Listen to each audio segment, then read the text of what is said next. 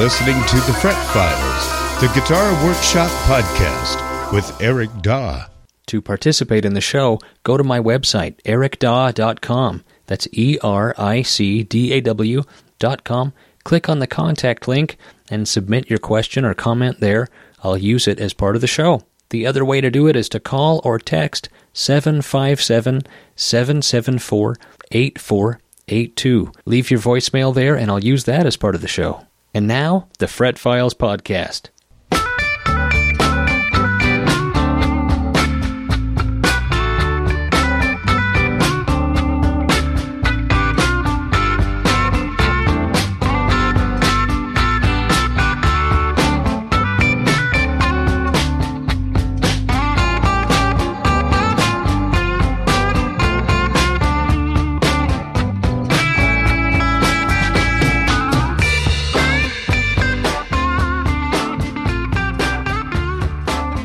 Yes, indeed. Welcome to the Fret Files podcast. My name is Eric Daw, your guitar engineer with over 20 years of experience building and repairing guitars. This is a podcast about guitar repair, guitar building, guitar news, guitar science, and guitar opinions. Sitting beside me is my lovely wife and co-host, Melissa. This is a question and answer episode where we will respond to listener-submitted emails. I will read the questions and Eric will try to answer them. That's pretty much how it goes. We've got a lot of good questions. Questions about truss rods. Questions about, I don't know, let me see. I don't really, people wonder, I think, how much show prep I do.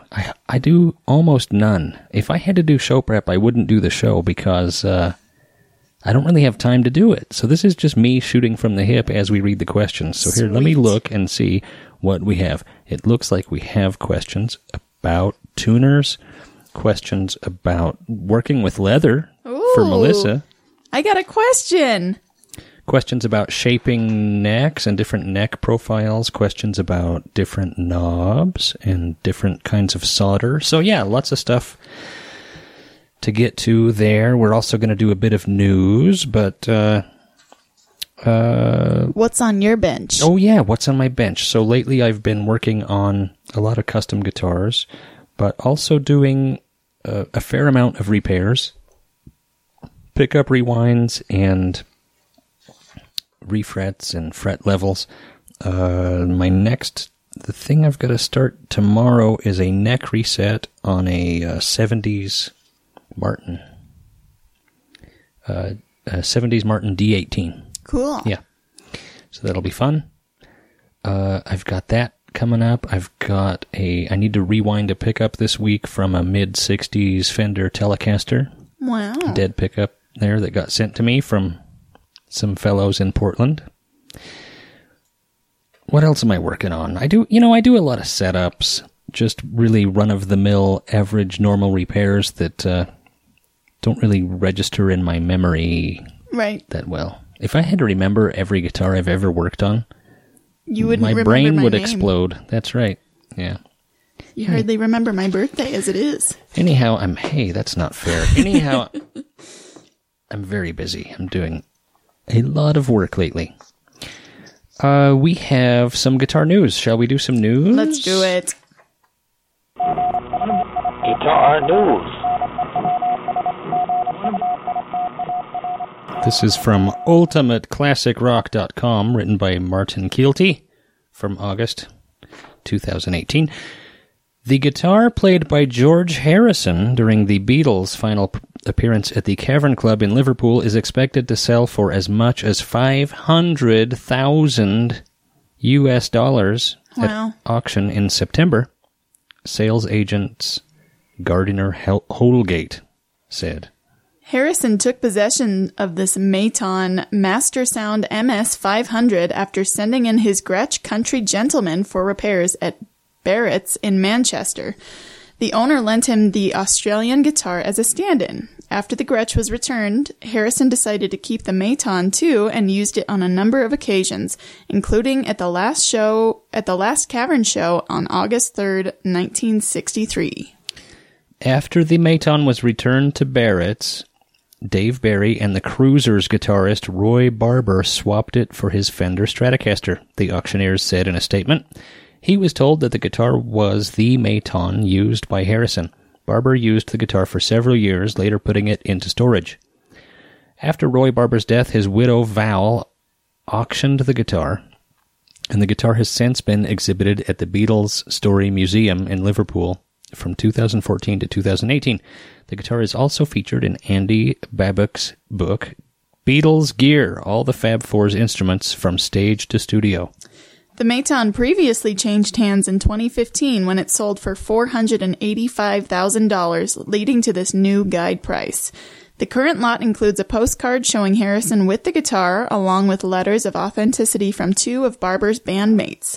The auction, which takes place on September 12th and 13th, also features a Pink Floyd amplifier and guitars owned by Steve Howe and Maurice Gibb. This latest auction follows the sale of Harrison's first electric guitar in May, which went for $430,000 after an estimate of $300,000. That is a lot of money. What's weird about this story to me is that is not a guitar that Harrison is really known for. Right. In fact, I'm a pretty big Beatles fan, and I had to look this guitar up. I had never seen one. I'd never seen it before. Wow. He, only used it briefly, and I'd never seen a picture of him with it. And if I had, I didn't remember. It wasn't anything notable. I mean, it's not like this is his, Black Gretsch or his Rick 12-string or anything like that. Of course, if those guitars came up for sale, they'd probably be more like, several million or something. 5 million. Right. So I guess 500,000 is a bargain, huh? I wonder where those guitars are. Who has those, do you think? I would assume they're in the Harrison family. You're probably right. I'm sure. Yeah. Anyhow, that story just caught my attention. I thought that was really interesting. That's a guitar that if it hadn't been played by George Harrison at the Cavern Club, that's a guitar that would be worth $500. Right. Yeah. I mean, maybe more than that, but it's not $500,000. Right. Really, crazy. Yeah, wild stuff. We have a call. Shall we take a call? Let's do it.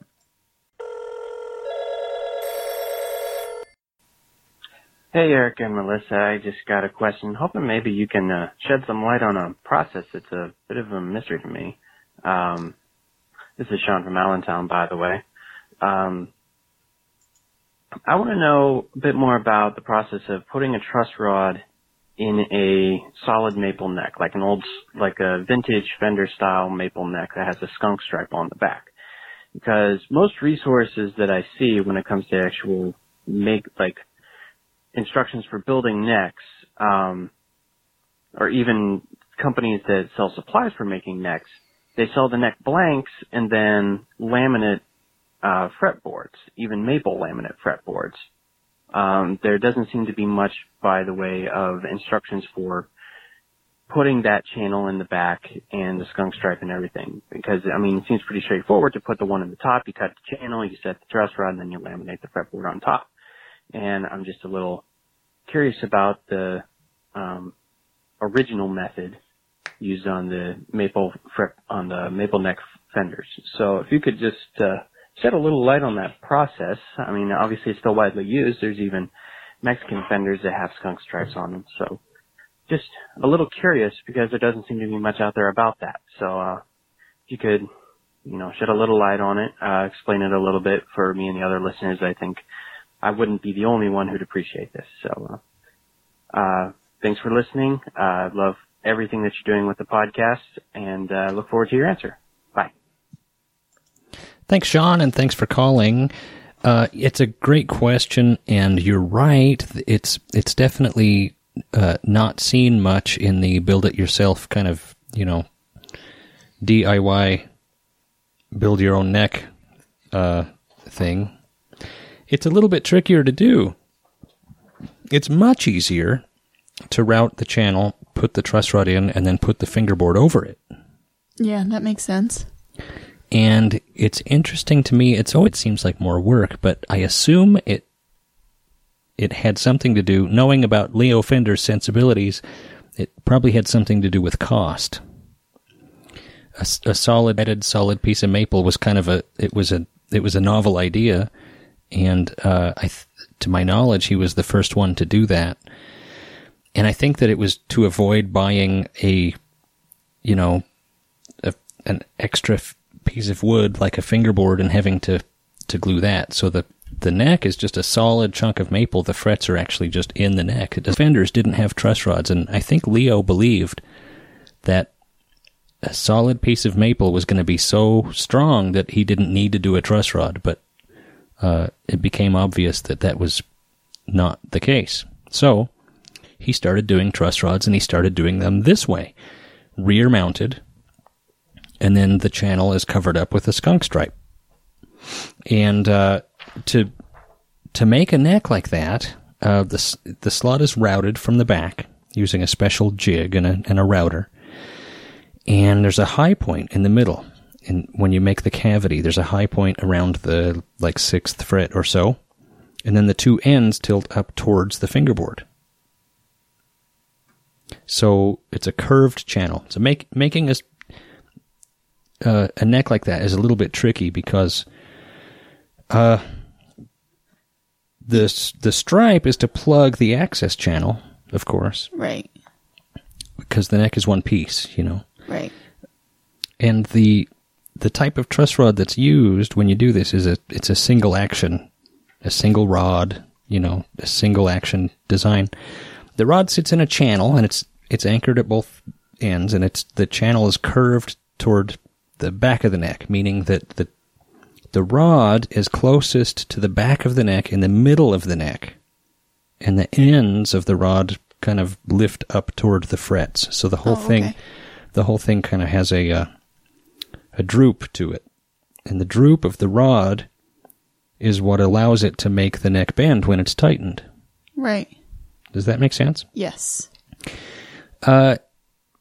Installing this kind of rod is tricky because it's installed pretty deep into a slot that's only slightly wider than the rod itself, and then a perfectly machined, matched piece of walnut has to be glued into place over inside the channel. Right.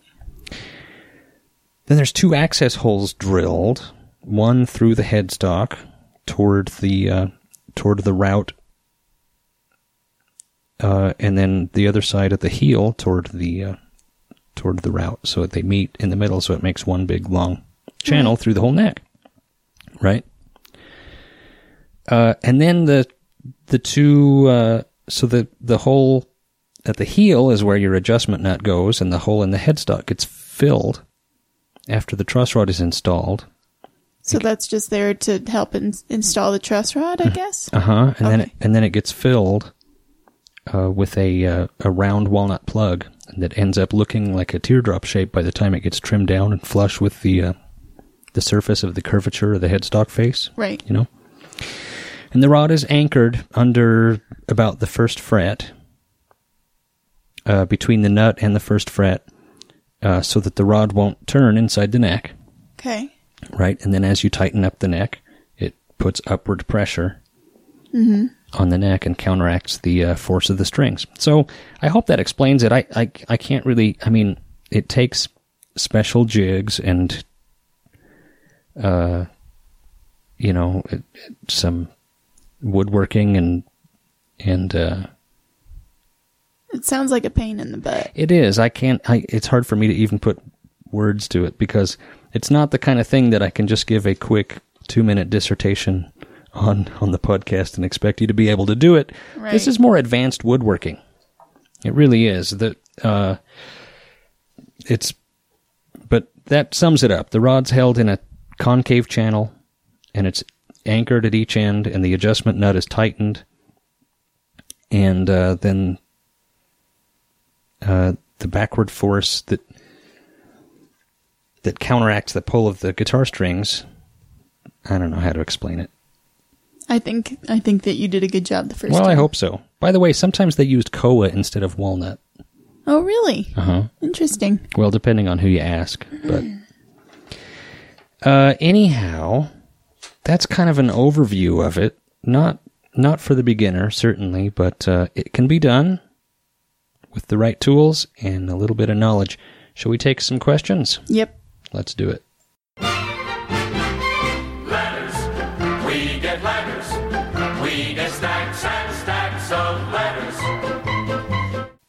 believe it or not, Melissa got a question. Yeah, let's read it. I'm going to read it. I'm going to read you a question. Okay. Are you ready? Yes. Hi, Melissa and Eric. Notice how you're first. Yep. Hi, Melissa and Eric. I've been thinking about making myself a simple leather strap and was wondering if you'd be able to give me an idea of what tools are a must-have for a beginner, and also if there's a good place to get a small amount of leather and what to look out for when buying leather. Thanks, Rylan. I've never answered a question before. This is exciting. Aren't you lucky? I'm so excited. If you are going to make yourself a simple leather strap, you can do one of two things. If you're going to make a bunch of straps, I'd get a cow side and a strap cutter. But if you're just going to make one, they sell at, like Tandy stores or any local mom and pop leather shop. They'll sell just strips of leather in various widths. And those work really well. And, they usually run like $20, $25 depending on the width. But if you don't want to do that, you can also just buy a Tandy Leather has guitar strap blanks that you can buy. Like a make-your-own guitar strap kit? Yep. And that makes it really easy. You just buy it, and it's usually pretty crummy leather, but it's already guitar strap shaped, so you can just, put your design on it and dye it or whatever you want to do and then put it on your guitar. Makes it easy. But if you don't want to go that route, buy this previously cut strips.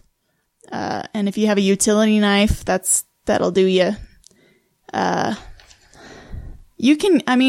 depends on how deep you want to go. I could give you 500 tools that you could use to really hone your technique, but... And he didn't say whether or not he wants to tool it or not. Right. So tooled leather is a completely different level here. I don't know if he wants to do tooled leather or not. But. Well, and if you want to tool it, also Tandy just sells a simple little, it's got a swivel knife and then it has like 6 different stamping tools. Just like a beginner's kit? Like a beginner's kit. And I don't know how handy. much those are. They might be $50, but. Wow, that much? Yeah. If you wanted to try that, I don't know how much they are. I haven't looked. They might be $10. I don't know.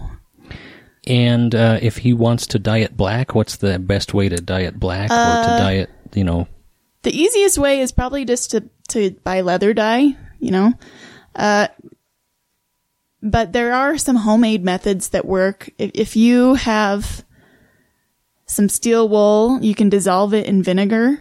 And that is a really good black dye. It makes your leather reek like vinegar for a few weeks, but then that smell goes away and then you just have a nice black. So you put steel wool in vinegar.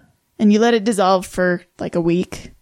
And then you just apply it with a sponge. And it turns the leather black? Yeah. It reacts chemically with the leather. It's really cool. But if you don't want to do that, obviously just go buy some leather dye. It's not that much. It's like $6 for a little 4-ounce bottle. Interesting. And you just apply it with a sponge. And it's hard. Dark colors are hard to get even, for sure. So you'd have to do multiple coats. And if you're going to do leather dye with multiple coats, you're also going to have to condition your leather afterwards. So like a neat's foot oil, just once it's dyed, put your neat's foot oil on, do several coats, let them dry between coats. I think that's about it. If you want to be real simple, all you really need is the leather and a utility knife, and you can make that work. Oh yeah, yeah. If you want to get crazy, I could email me. I'll email you a list of 500 tools. I'm imagining. So if I cut the leather, it would have kind of a rough edge. How do you make the edge smooth? So the easiest way to do it is to buy an edge beveler, and it's just this little knife that has. It's not even a knife. It's like I don't know. How do you describe it? It's like a little blade with 2 little stoppers on each side, and you just cut the corner of the leather off, so you're rounding the edge of the leather. Does that make sense? And how do you burnish it? So you burnish it you sand that down nice and smooth, and then you burnish it by getting it wet, and then you just rub it with something smooth. You can rub it with a bone folder, or they sell special burnishers that are pretty cheap. And then, again, you can get as deep as you want. I usually just use beeswax as a polish on the edges. Oh, yeah. Yeah. Awesome. Thanks, Rylan. I hope that helped, Rylan. It helped me. Cool. Hi, Eric and Melissa.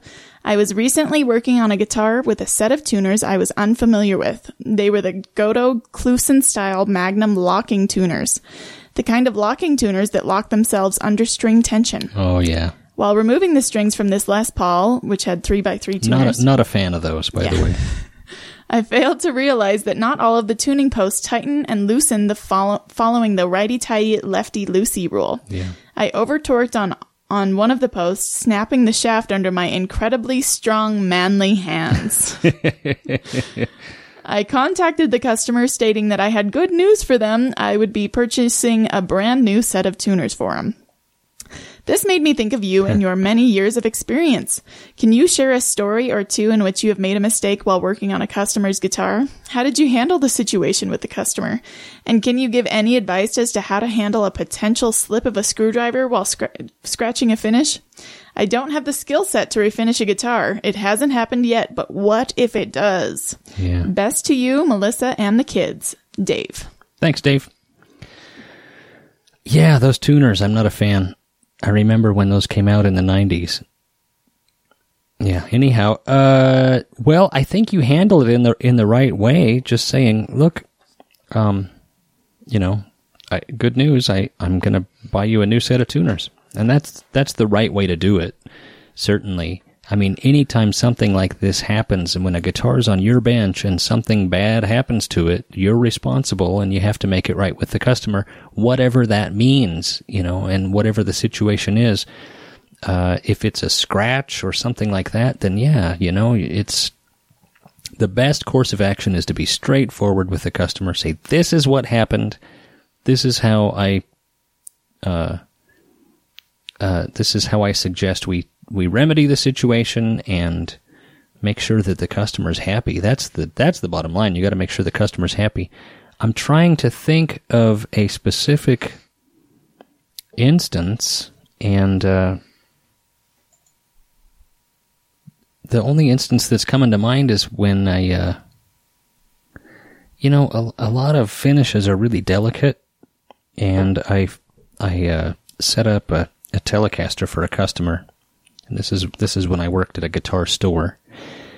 And I set up a Telecaster for a customer, and one of my coworkers at the store came in and said, "Wow, what a great Tele, can I see it?" And I handed it to my coworker, who immediately rested it on the edge of my bench, and as he did, the guitar like slid down the edge of the bench and just flaked a little bit of paint off of the edge. Yeah. So I had to touch that up, and I touched it up and it looked fine. Right. But I told the customer, here's what happened, you know, and this happened while it was in my possession, and so I'm not only is your repair free, but I've touched it up and it looked great, you know, but yeah. I hope that there are no hard feelings, you know, and that's how you have to proceed. You know, right. You have to make sure the customer's happy. That's really the bottom line. Right. You have to make sure your customer's happy. Knock on wood, nothing super rowdy, bad, evil has happened under my watch. I really do try to be careful. Man, I'm sure that there's more instances. A long time ago, like 15 years ago, I dropped a tuning fork on a guitar top. That's the last time I did that. It's 15 years ago. Put a nice little ding in it. But the guy had just bought the guitar. Oh, no. Yeah, from the store that I was working at.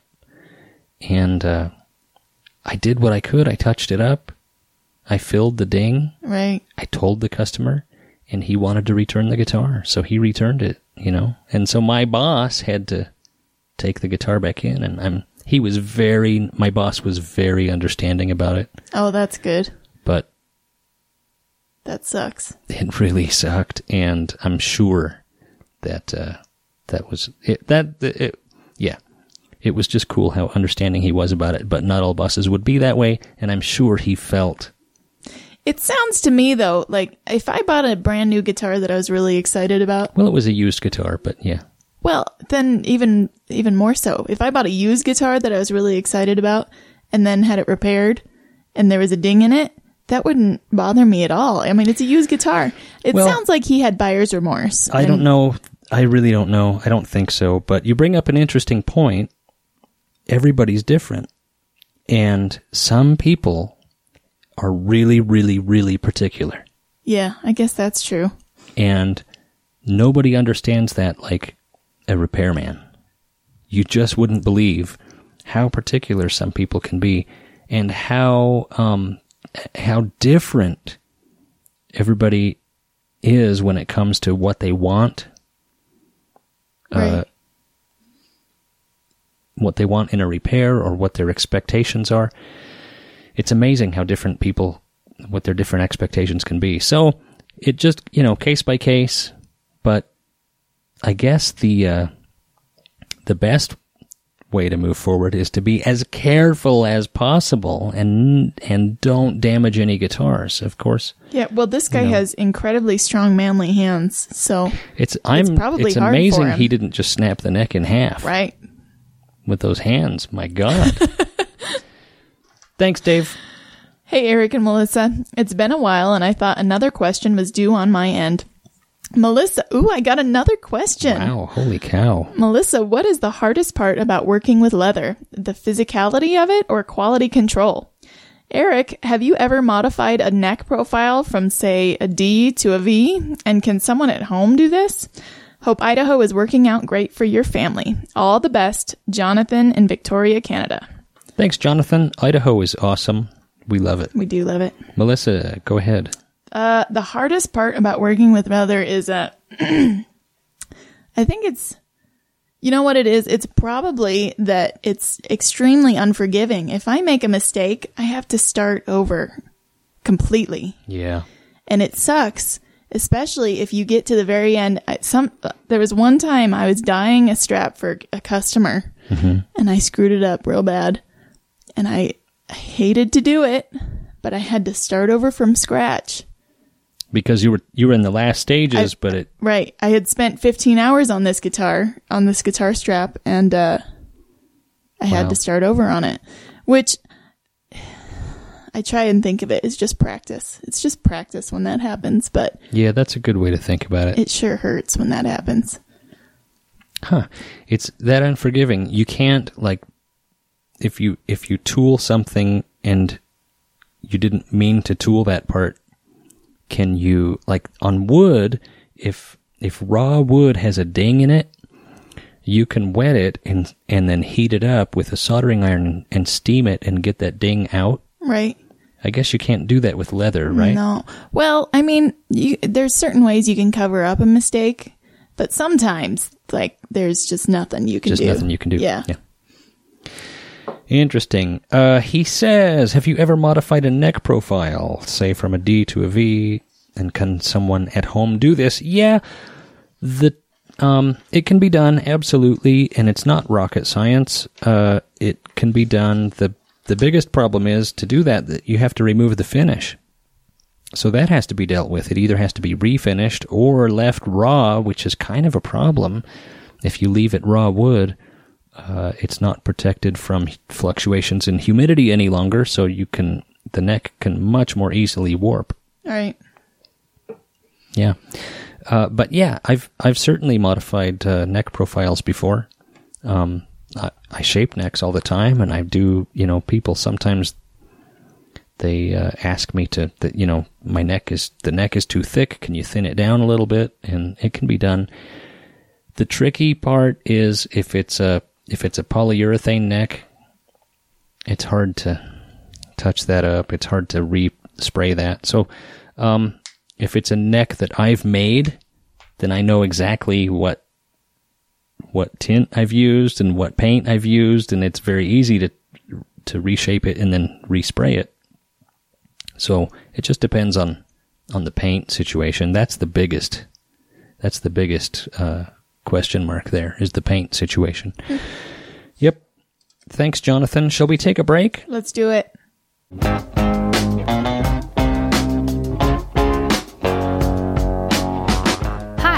Liz here from Emerald City Guitars, located in the heart of historic Pioneer Square in downtown Seattle, Washington. We are one of the world's premier vintage guitar shops, going strong for over 22 years. specializing in the most rare, the funkiest, and most collectible vintage and pre-owned electric guitars, acoustic guitars, amplifiers, and more. We cater to anyone and everyone from the guy next door to collectors and famous rock stars. Not only do we pay top dollar for used gear, we also offer trade-ins and consignment. We also have in-house repair and offer free appraisals.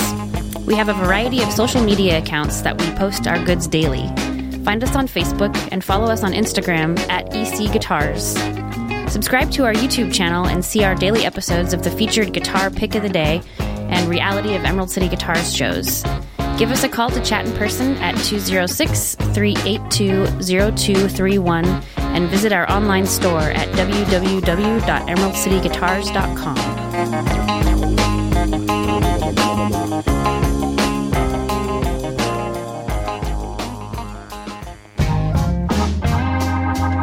As you may already know, I make custom leather guitar straps. I hand make each strap from start to finish. I start with a hide of some of the finest vegetable tan leather on the market. Each hide is chosen for exceptional quality, color, and grain. If you haven't been to my website lately, you need to check it out. I've got a bunch of new strap designs and colors listed with more on the way. If you don't see the perfect strap, contact me with your custom order idea. Visit melcoleather.com to see examples of custom orders I've done in the past.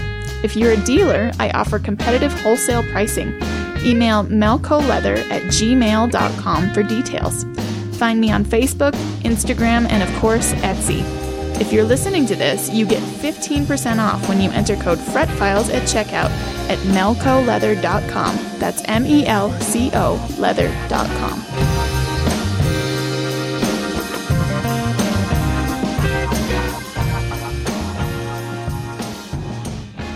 It's hard for me to talk about the guitars that I make. I feel like I'm bragging, or I feel like I'm being a pushy salesman, but I'm not above reading unsolicited emails from happy owners of my guitars and calling it a commercial. Hi, Eric. Hope you are doing well. Just wanted to follow up and say that I love this guitar. The tonal difference in all of the switch positions is amazing. The neck is so fast and straight, and it's very light. Most importantly, the pickups are incredible. Any tone is available. Nate. Wow, thanks, Nate. I'm so glad that he's happy with that one. Eric, thanks so much for making my favorite guitar. I've owned so many, and I can't figure out why this guitar feels like the one that I've been playing with my whole life, even though I've only had it a month. Thank you, Eli. Right on. You did it again, my friend. Why do your pickups sound so f***ing good? David. I tell people it's like making a cake. You gotta have the right recipe, you gotta have quality ingredients, and it all comes together in a certain way. And if you do the wrong thing at any certain step, then you end up with a bad cake. Right. It's like making a delicious, very good sounding cake. Go ahead.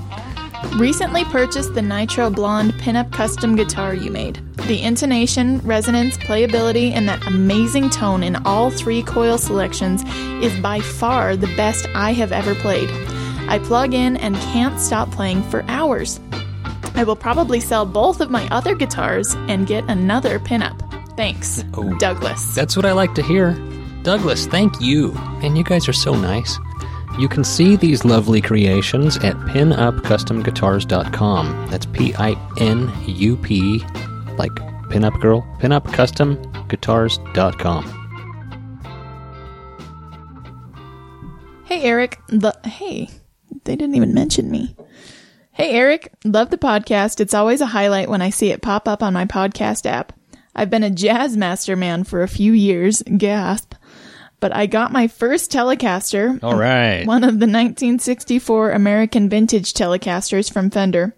Yes, I would love to own one of your guitars one day, but this was an even trade for a 6120 that I don't play much anymore.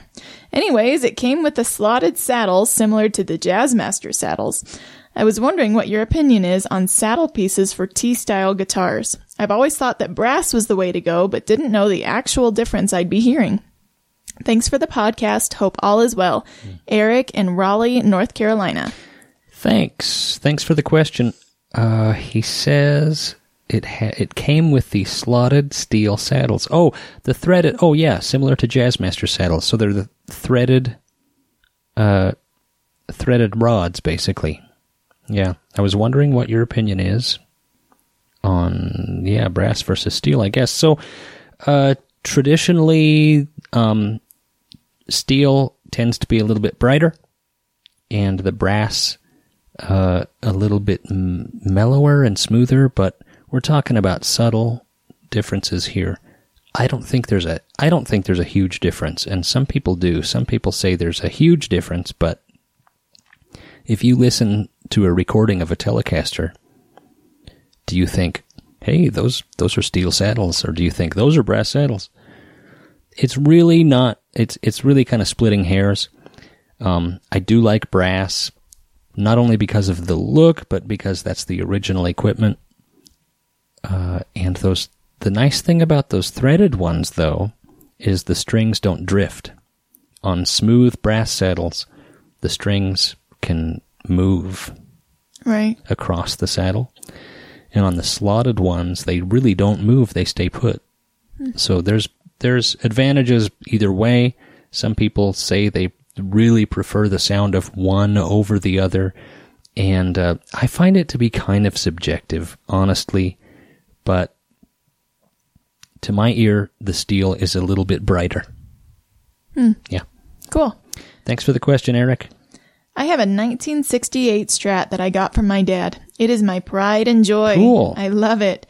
I've never really had it opened, and I got curious, so I took it apart a little bit and was surprised to find that it has 66 pots, 2 years earlier than the neck date. I did a little research, and it seems like this is common, but I don't really trust the internet. So I'll ask you, is this common? Why would pots from 1966 be in a Strat from 1968? Thanks for the fun podcast, Larry. Thanks, Larry. Yeah, it's true. That is common. And it seems to be that Fender bought a huge amount of pots in 66 and used them for years, where before that they never really did that. So all through the 50s and up to 66, you could pretty much date the guitar from the date code on the pots. But starting in 66, they bought a huge batch of pots and used them up for years. So you'll find 66 pots in, a little bit later guitars. It's not an issue. It's nothing to worry about. It's totally normal and common. Interesting. Yeah. Thanks, Larry. So, sorry, before we go on. Yeah. How late did they use them? When did they start using them up? Do you know? Well, there's not going to be a strict cutoff date because we're talking about a giant bin of pots. Right. And when it got low, they would just dump a whole bunch more in, Okay, So yeah. you see them show up for years, I think, into the early 70s, I think. Okay. But, as far as a cutoff date, I don't have one for you. I really don't know. Well, that's really interesting. Thanks, Larry. Yeah. Is there a quality difference between lead-free solder and leaded solder? I read on the internet about how lead-free solder doesn't look the same or is inferior in some way, but is it? Which do you use? Is there anything I should know about switching to lead-free? Thanks, Michael in Ogden, Utah. Our neighbor down there in Utah. Yeah. Thanks, Michael. I use lead-free. I don't like the thought of, lead is a neurotoxin. It's poisonous metal. So I don't like to handle it if I don't have to. And I find lead-free solder to be perfectly acceptable. I think that it solders well. I think that it looks good. I've seen people talk about this online too, about how lead-free solder joint doesn't look right to them. Well, I've been using it for years, and when I do a lead-free solder joint, it looks fine to me. I don't see much of a difference, and I certainly don't notice any difference in quality. I don't notice any difference I don't notice a higher failure rate of cold solder joints, anything like that. Honestly, I don't see any downsides. I think that lead-free solder is the way to go. For health reasons. Yeah, for health reasons. It's still considered toxic because that, you don't want to be breathing in that smoke. I do have an exhaust fan to suck the smoke away. Most of the smoke that you're getting when you use rosin core solder, whether it's leaded or or lead-free is the rosin inside. There's a bit of, I think it's actually pine tar in some brands.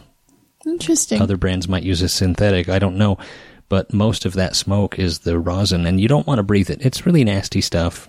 It really is. The danger with lead solder is more handling it. It gets on your hands, and then you eat a sandwich, and now you have a nice lead sandwich. Right. So if you're going to use lead solder, wash your hands after soldering. But I use lead-free. I think it's the best. Cool. Yeah. Well, thanks, Michael. What's the deal with push-on knobs? Aren't they supposed to be one size fits all? I find that sometimes some knobs just won't fit on some split shaft pots. It seems that import pots need import knobs and USA pots need USA knobs. Is there a way to make them all work with each other? James, you're on the right track, my man. Import pots need import knobs, and USA pots need USA knobs. And usually when you order the knob, it will say, this is for metric pots, or this is for USA pots. Oftentimes they'll call import pots metric. Yeah. So when you're getting your knobs and your pots, make sure that they are compatible with each other. There is no way to make, I guess there's a way on plastic knobs. You can sometimes, because it's plastic, you could drill out one of the smaller ones to make it fit on a USA shaft, but it's gonna end up being a sloppy thing. It doesn't work in my experience. You really got to match up the right knob to the right pot. Thanks, James. Hi, Eric and Melissa. Thanks for the enjoyable podcast. I always look forward to the next episode. Eric, can you explain the difference between the different types of fender truss rods? I know that the old ones adjust at the heel and that the modern ones adjust at the headstock. Is there more to it than that? Ben in Sacramento. Thanks, Ben. There is more to it than that. The old style that adjusts at the heel is a single action truss rod, like we talked about earlier in the podcast. Single action meaning it acts only in one way. So as you tighten it up, it puts a back bow in the neck. When you loosen it, as soon as the nut is loose a little bit, it's not doing anything. The kind that adjusts at the headstock end, it depends on what era you're talking about. So the bullet style in the 70s, the truss rod nut protruded a little bit from the headstock and looks like a little bullet. And that's just a single action truss rod as well. It just adjusts at the headstock instead of at the butt end of the neck. Later, they invented a dual action truss rod. And that's the kind where it does have the walnut plug up on the headstock, but there's a hole in it that you stick an Allen wrench in and adjust it there at the headstock. And that kind of truss rod is dual action. And it's basically a single rod truss rod. As you tighten it, it compresses the neck. And then when you loosen it, the nut actually starts to hit the walnut plug and exerts backward pressure on the truss rod. Really an interesting design. I've had to replace those before. When the nut gets stripped, you have to remove the walnut plug, right, and replace the truss rod nut and then put in a new walnut plug. That's not fun. But yeah, so the kind that adjusts at the headstock and has a little hole for an Allen wrench, that's a dual action truss rod. So when you're replacing that nut, you have to then drill a hole through the walnut plug you just put back in? No, they sell walnut plugs that have a hole in the middle. Oh, nice. Okay. Yeah, so you glue the plug in place and then you trim it flush. And the hole's already there. And finish over it, yeah. Cool. Yeah. Yep. That's all we've got for this episode of the Fret Files podcast. If you like the podcast, you should tell a friend. Tell your bandmates. Share it on Facebook, whatever social media platform you're using. If you have a moment, give us a 5-star rating on iTunes or any other podcast website you're using. It helps us to reach more people, which just helps us to improve the show. And lastly, you should participate. Go to ericdaw.com, click the contact link, and submit your question or comment there. We'll use it as part of the show. The other way to do it is to call 757-774-8482. You can call or text 757-774-8482, and we'll use your question as part of the show. Thanks for listening. Good night. Good night.